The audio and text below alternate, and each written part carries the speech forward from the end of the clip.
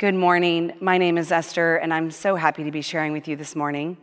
As you probably know, this is the second Sunday of Advent. That means that we get to continue looking at Jesus and what his arrival on this earth accomplished for us. Some of us may not be that familiar with Advent.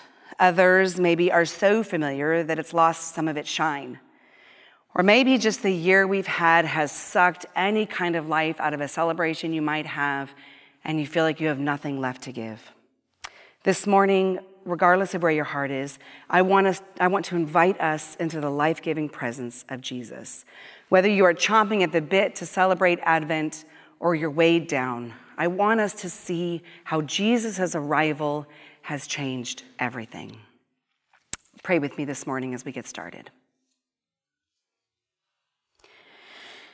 Father, it's been a hard couple of months, preceded by months of difficulty before that.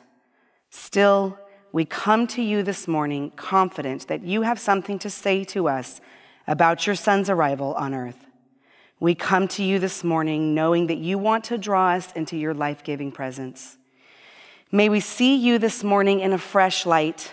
May we anticipate celebrating the birth of your Son in a new way. Thank you for being with us and loving us so completely. In your Son's name, amen. So, full disclosure, I love Advent. If you know me at all, you know I'm a big celebrator. I pretty much jump at any chance to get out a tablecloth, fancy dishes, and throw a big party. Of course, with COVID, my celebrations, like yours, are going to look a little different this year. But there's still lots of Advent traditions that we can do. And one of the ones that our family does is called the Jesse tree. A Jesse tree is a small tree that you hang ornaments on.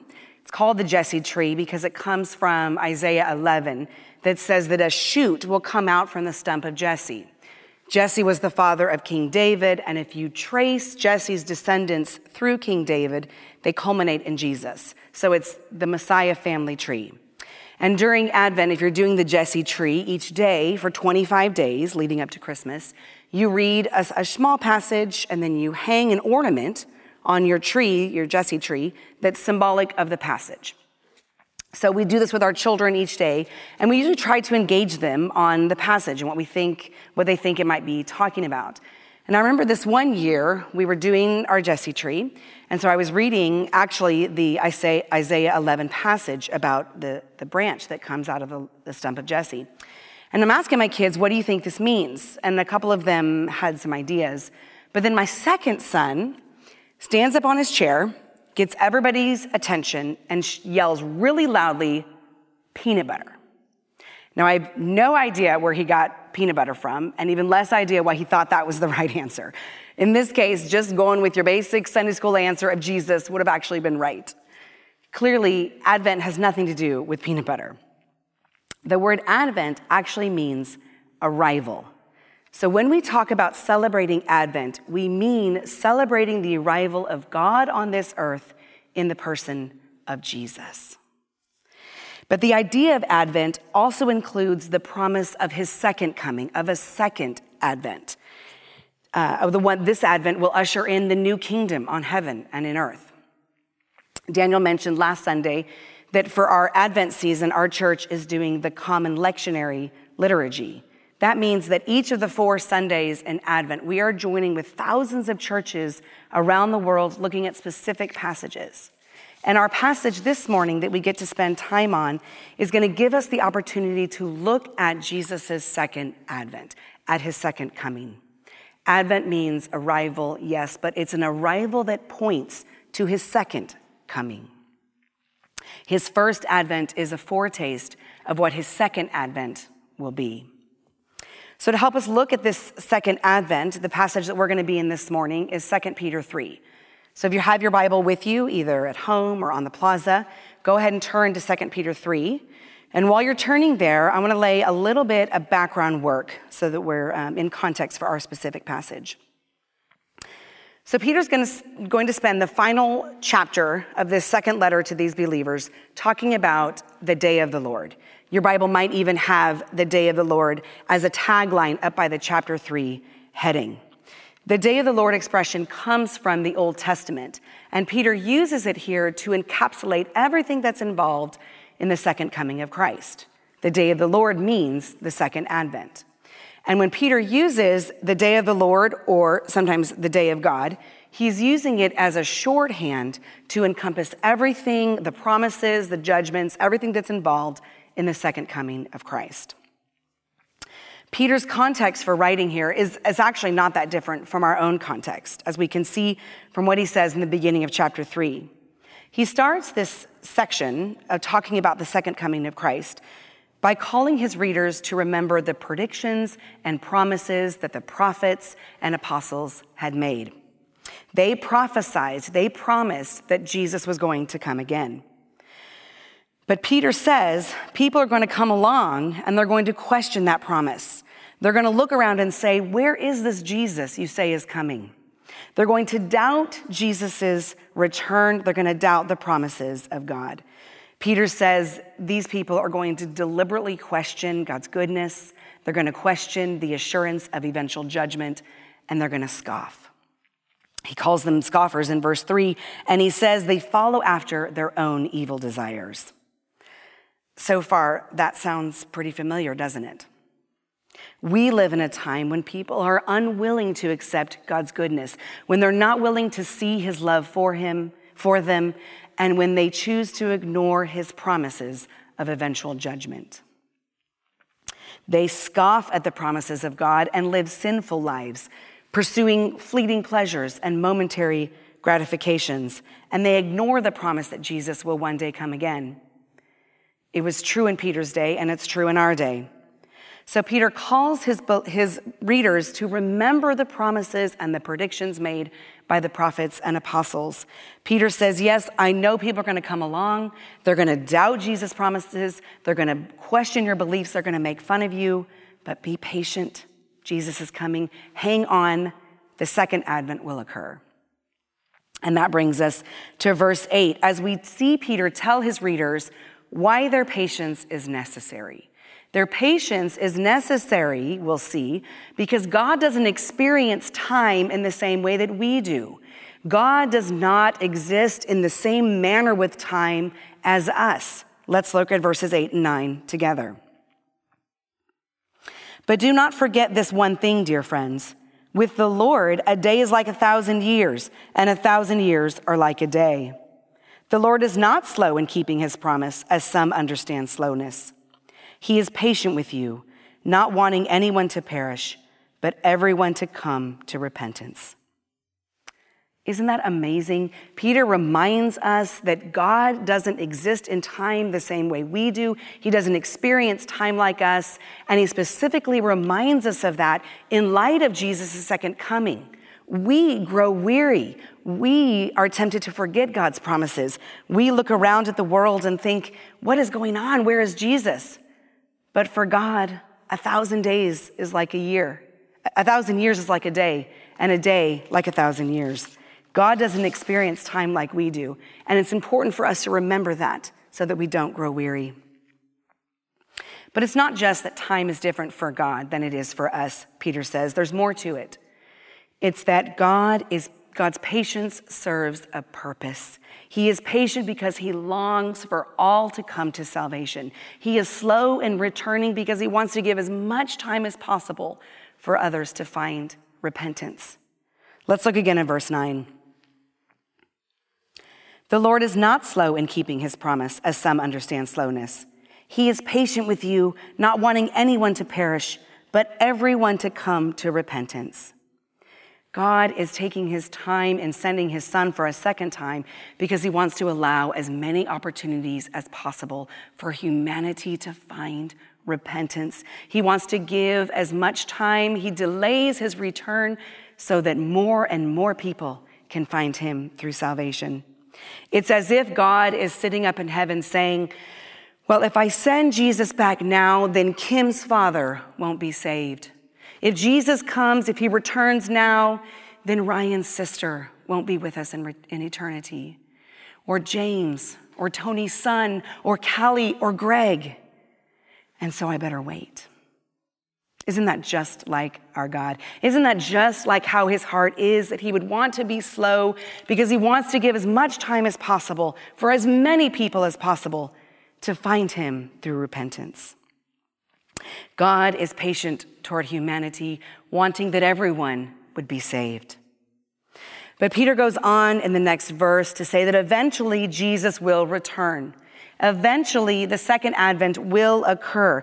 And then he tells us a little bit of what it will be like. It will be unexpected, and it will be world-changing. It will come without warning, and the world will never be the same. Let's look now together at verse 10.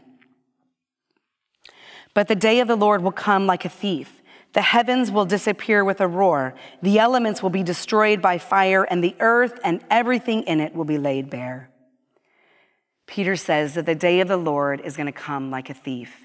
Here he's quoting Jesus himself, who said that the Son of Man will come like a thief in the night, unexpected and without warning. No one knows when the day of the Lord is, but when he does come, it will be with world-altering results. And for those who are unprepared, those results will be catastrophic. Peter says the heavens will disappear with a roar, and the elements, the heavenly bodies, will be destroyed by fire.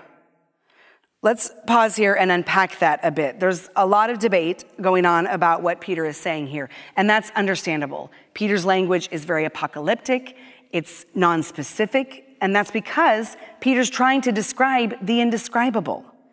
But most scholars do agree that Peter is talking about the physical elements of this world. So when he says that the heavens will disappear, he means that the sky will disappear. The heavenly bodies, the stars, the moon will be burned up and destroyed. And then finally, he says the earth, everything in it, all the workings, all the strivings of humanity, everything in the earth will be laid bare, will be exposed. Your translation might even say, will be burned up. Peter's language here echoes passages from Isaiah that say the heavens will melt, and words from Malachi that say the day of the Lord will come like a burning oven. It's intense language. If it sounds like the world's ending, that's because it is. This present earth and everything in it will pass away. Whether that's in a literal fire or in an instance of God's wrath, I don't know. But it is definitely clear that when the second advent comes, major stuff is going down, and the world will never be as it was before. And so what are Peter's readers to do? Since we know that the second advent is going to bring such total destruction, what are we as believers to do? Let's keep going now. Let's look at verse 11. Peter says that since everything we know is going to disappear, here's how we should act. We should live lives of godliness and holiness. Since we know that Jesus is going to eventually come, we are called to live lives that look different from the world around us. Look with me at verse 11. Since everything will be destroyed in this way, what kind of people ought you to be? You ought to live holy and godly lives. Peter asks a rhetorical question here. What sort of people ought you to be? People who live holy and godly lives. The scoffers we talked about at the beginning of chapter 3, the scoffers who say, where is this Jesus that you keep saying is coming back? They follow after their own evil desires. We can't do that because we know the promises of God that Jesus is going to return for a second time. We are called to live differently. We must live lives that are holy and godly. I'm going to talk about that more in a minute, but I want to keep working our way through the passage because as we'll see in verse 12, Peter gives even more instruction on how we are called to live. It's not just that we need to be holy and godly. As we wait for the second advent of Jesus, we also live in such a way that hastens his return. We live lives that actually speed up his coming. Look at verse 12. I'll pick it up in the end of verse 11. You ought to live with holiness and godliness as you look forward to the day of God and speed its coming. Peter tells his readers they must wait. Here's that patience part again. They must wait for the second coming, but also they must hasten it. And what can believers do? What can we do to hasten the day of the Lord? He calls them to live holy and godly lives, to be patient, but he calls them to work for its coming. And so what does that mean? How can we hasten Jesus' second advent? We can hasten his second coming by bringing others to repentance, by bringing others the good news of salvation. That links us back up to verse 9, where Peter says the reason God delays in sending his son is because he wants to give more opportunity for more people to come to repentance. Peter says that it is our job to live lives that will hasten the day of Jesus' coming. And Peter says this without a hint of guilt. There's no shame. He's not trying to bully his readers into evangelism. And I certainly wouldn't want anyone to leave this time this morning feeling guilty because we don't witness more. Peter's invitation is actually an exciting one. This time in between the advents, this time in between the arrivals, it's not a passive time. It's not a time of inactivity. It's a time where we get to join with God in his kingdom work. We get to join with God in telling others about what Jesus has done. We get to join with God in showing his love and his kindness. Romans 2 says that it's God's kindness that brings people to repentance. That's good news. That's the good news of what Jesus has done for us. That's the news that we share with other people. That's how we partner with God in this kingdom work. And that's how we hasten the day of his second coming. Peter ends this section with one final word of encouragement for his listeners as we wait for God's promises. As we wait, Peter reminds us once more that our future is in the new heaven and the new earth. Our future as believers is in a world that will be remade, perfect and eternal. As we see the total destruction of the world as we know it, we do not lose hope because we know that a new earth is coming. Look with me at verse 13. But in keeping with his promise, we are looking forward to a new heaven and a new earth, the home of righteousness. Here, Peter is quoting from Isaiah 65, where the prophet wrote, "For behold, I create new heavens and a new earth, and the former things shall not be remembered or come into mind." Peter is telling his readers that even though these heavens and this earth pass away, do not lose hope, do not be discouraged, because a new heaven and a new earth are coming. Peter reminds us that even as we are called to be patient, to live godly and holy lives, we can do it because we know the end result. We know that a new heavens and a new earth where righteousness dwells are coming. The end game isn't destruction. The end game is creation. It's the recreation initiated by the second coming of Christ. And it's perfect. Our recreated earth is perfect. And Scripture says it's the place where Jesus dwells as the righteous one. It's a home to righteousness. The new heavens and the new earth are the final dwelling place of Jesus. And we, as his followers, dwell there with him in perfect righteousness and unity. So I know that's a slightly different Christmas message than maybe we're used to, but I love this idea that as we think about Advent, as we meditate on Jesus' first arrival, that it points us to his second arrival. In his first Advent, the kingdom of God was brought near. In his second Advent, the kingdom of God takes up permanent residence on the new earth. And so what difference does all of this make? How are we to respond this Advent season? If we don't respond, if we don't remember God's promises, if we don't trust in the assurance that Jesus will one day come again, there are three likely outcomes. Well, I'm sure there's more than three, but I'm going to tell you three. Apathy. If people's thinking about this world, about how they came to be in it, is that nothing matters, and it's not rooted in the truth of Jesus' first and second advents, then there's nothing left for them but apathy. What's the point of anything? What difference does my existence make if it all ends in nothing anyway? When we don't hold on to the promises of God, we become apathetic. Nothing matters, and we don't care about anything. Forgetting the promises of God can also lead to hedonism. if our existence doesn't matter, if we think that we won't be held accountable for our choices, for our actions, if we don't take seriously the promises of God that he will one day send his son for a second time, then we just indulge in a life of meaningless pleasure. The highest aim is satisfaction, hedonism, and it just leaves us pursuing one thing after another, never satisfying. A third possible response of ignoring the truth of Jesus' second coming is despair. Without truth, without faith, without the knowledge of who Jesus is and what his second advent will bring, there's nothing left to live for. We despair of our own worth, we despair of the world that's falling apart around us, and we despair of a future. Without the promises of God rooted in his second coming, it all leads to dark emptiness. But my friends, none of those have to be true of us. We don't have to be apathetic or seeking only temporary pleasures or despairing, because we know, we believe in the promises of Jesus and in his second coming. We hold on to the truth that as he came this first time as a tiny child, he will come a second time, and that second time will bring victory and judgment. We believe in God's promises, those delivered and preserved for us in this book, and so we don't grow weary. We hold on in patience. We wait for his second coming. But it's not a passive waiting. We are called to live holy and godly lives.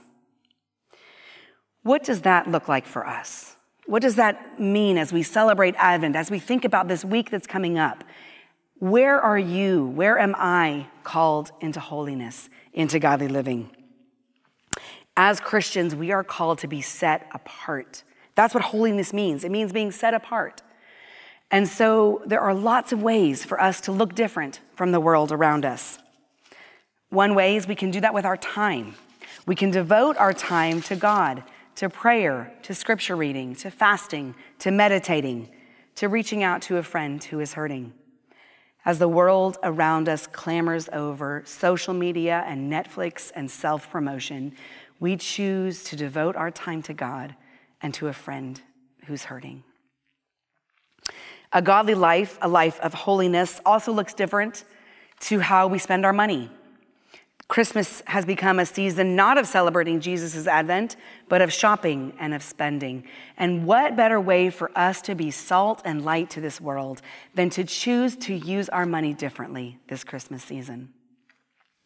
Every time I think of this, I'm reminded of Luke Porter. Beth actually mentioned him last Sunday. He's a high schooler who goes to this church. And many years ago, he asked his parents, instead of money for Christmas, he wanted to put that toward World Vision, which is a global evangelical relief organization. And so instead of presents each year, he raises money to buy chickens and goats for families that are in need. That's living set apart. A godly life also means making choices in our dating relationships and marriages that look different from the world. We choose purity and holiness. Rather than fleeting pleasures and instant gratifications, we choose to take every thought captive rather than dwelling on and indulging in those that only lead to darkness. We choose to stay married even when it's hard because that sets us apart. Peter says, what sort of people ought you to be? You ought to be people who live lives of holiness and godliness. We are people who pursue a life that looks different from the world around us. As we live in between the advents, in between the arrivals, in this already not yet part of God's kingdom, we believe in his promises and so choose to pursue holiness and godliness. Holiness and godly living also means finding ways to love those who are in need. This could be the homeless person you serve at the rescue mission, the foster child you take into your home, the classmate who's always alone that you find ways to include. It could be the neighbor that you invite in your Christmas celebrations. It could be the spouse that you extend extra grace to, even though you feel like they've used up their fair share of your grace as it is. We are also patient. We don't grow weary of proclaiming God's goodness or begin to doubt his return. We know that he delays for a purpose so that more people can find repentance, so that more people can find salvation. Many of us will be with unbelieving family this Christmas season, whether virtually or in person. Have you reminded them recently of God's abundant love for them? Have you reminded them recently of his love and his kindness for them? As we wait, we take advantage of every opportunity to tell others about Jesus and so hasten his return. My friends, 2,000 years ago, Jesus came to this earth as a baby to save the world, and he has promised that he's going to come for a second time. We've already seen the effects of the first advent. Time itself was literally split into two, years before Christ and years after Christ. And we believe in the promise of what his second coming will bring. One day he will return and there will be a new heaven and a new earth, and we will dwell with him there in perfect unity. And so, my friends, as we wait, let us pursue lives of holiness and of godliness, and let us be patient. Thanks be to God.